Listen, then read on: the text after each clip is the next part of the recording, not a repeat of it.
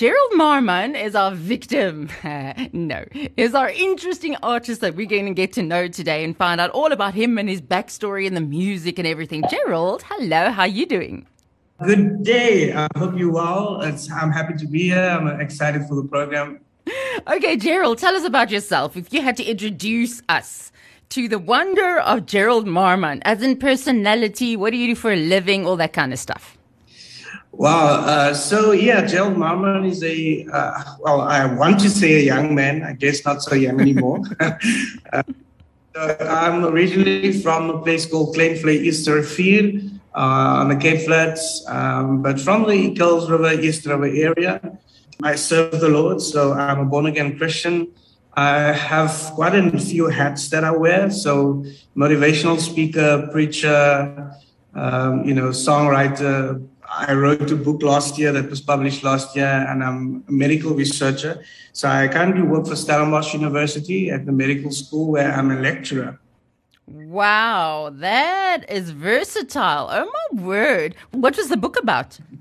The name of the book is Born for Greatness, and it is about my life. So I basically tell my life story, and the idea is that I use my life story as a motivation for people who go through difficult circumstances, especially those young people that come from a disadvantaged background, just to show them that it is possible for you to become the best that you can be, and that you are born for greatness, irrespective of your circumstances or your past or where you come from. Okay, well then I have to hear that story. Give me your life story. Give me your testimony. Then I can be inspired too. Yeah, so like I said, I grew up in the Cape Flats. Just to cut the story a bit short, I was born in and raised in a house where my father was a pastor of a local church in East Rivier. I've got an older brother and a younger sister, and we've always been this model church family, pastoral family that goes to church and do things together as a family. And then, things took a turn for the worse for us as a family when my sister fell pregnant at the age of 14.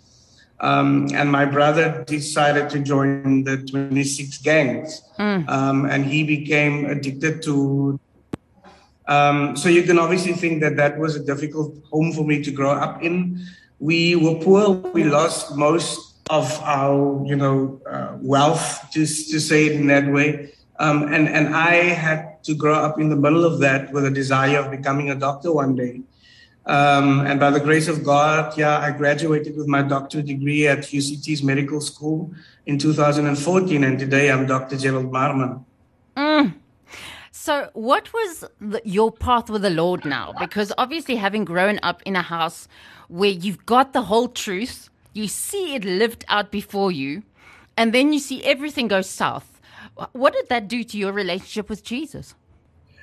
To be very honest with you, I questioned my faith because I used to read the Bible, and the Bible will talk about this wonder-working God and this miracle-working Jesus.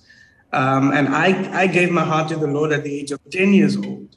And then all these things happened in our house, and I began to question God. And then one day, I was on my home from school on my way to home. And then one day I just realized, I have a choice. What will I do with my life? And in that moment, it was almost as if God was saying to me, Gerald, I'm giving you the grace, and you need to decide what you're going to do with your life. So I questioned my faith.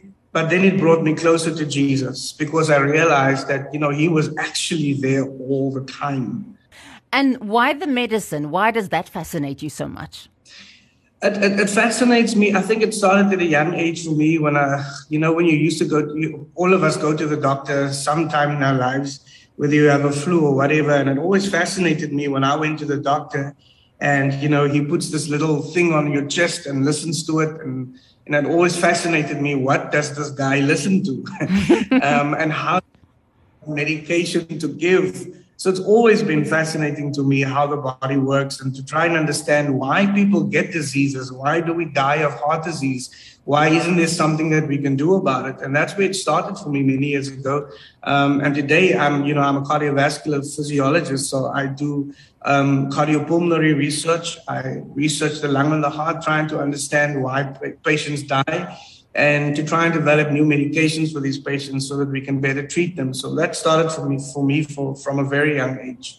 So, Gerald, I'm fascinated that there can be scientists, when you talk about in the medical science, you can have people who see what you see, the miracle of the body, how intricately it's woven together, just how genius it works, every little tiny thing till the biggest thing in your body, and how one person can look at this and be fascinated with the God behind it, and someone else can look at that same thing, see the same things you do, and just see the science and end there.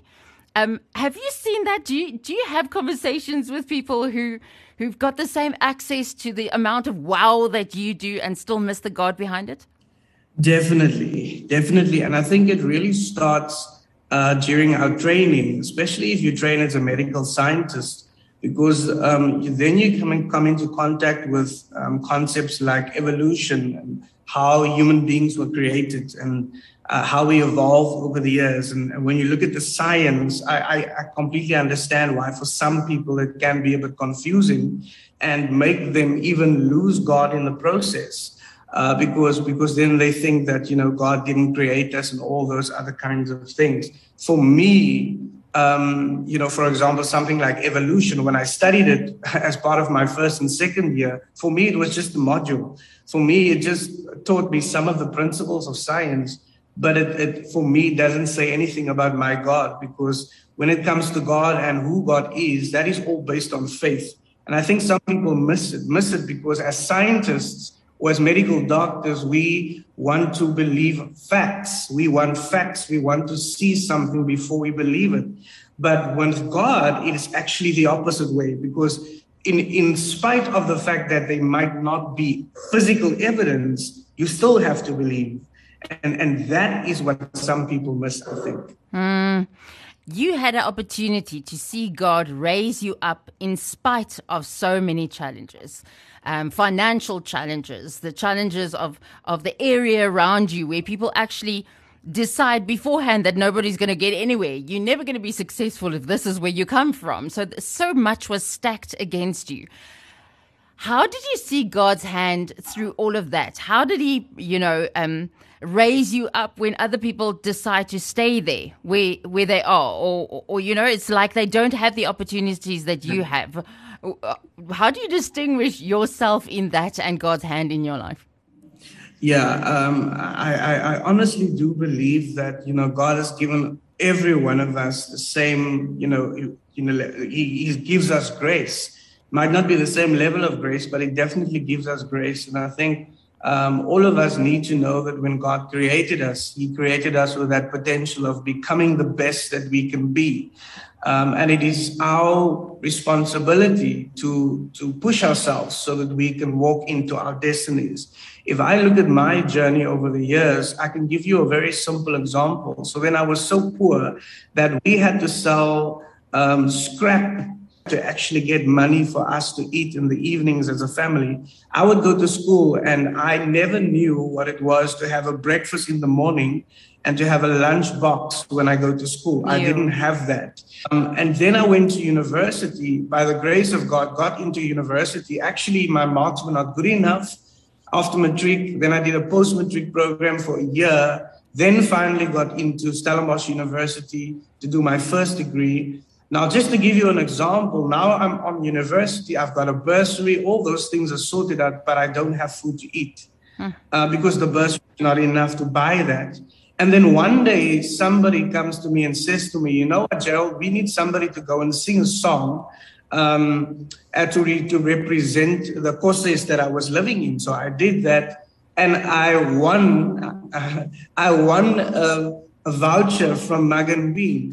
And you know, the voucher was a meal for 3 days.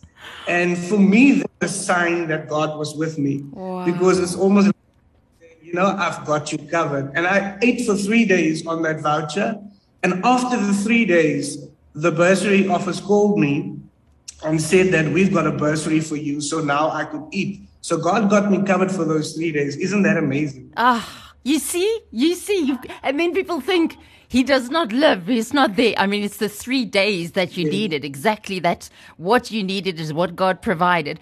But now, if you're doing doctoral studies, it's time consuming to be in medicine, So where do you have time to get your music done? It's a talent that you've got, but, to really get into the music industry, that takes time as well. Yeah, it does. It does really take time, and I think I've taught myself over the years to do quite a number of things with my life, and not just focus on medicine. I think if I had to only focus on research and science and medicine, then I would probably lose my mind. I've taught myself how to sort of cope and sort of stretch myself in various ways. And push myself really to the limits. I think that's the important thing, to push myself, because I want to get to that place where I say, the day that I die, I don't want to go to the grave with unfulfilled dreams and so forth. I really want to live my life to my fullest potential. And that is what is pushing me to really do all these other kinds of things.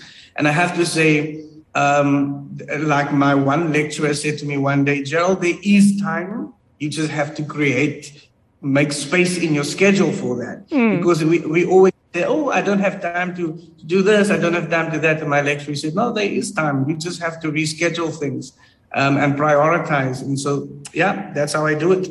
So what is your dream for your music? My dream is definitely for my music to touch the lives of people. I know what it is to be a person that you feel exhausted by the challenges of life. And you get to a point sometimes where it feels that it is the one wrong thing after the other, the one bad thing after the other. And you do reach a point where you sometimes say, I wish God would just speak to me. Lord, what is it that you want me to do? Lord, are you still there? And then I know what it is to be in that position and yearn for that voice.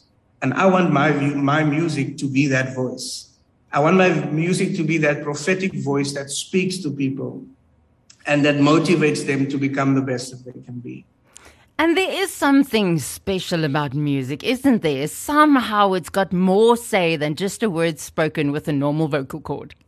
Definitely. I mean, music is so powerful. If we study the Bible says that there was a demonic spirit that was taunting Saul, the king Saul. And the Bible says the moment David played on his harp, the demons would flee from him. So that's how powerful music is. So I think we have to understand that music is really a powerful tool.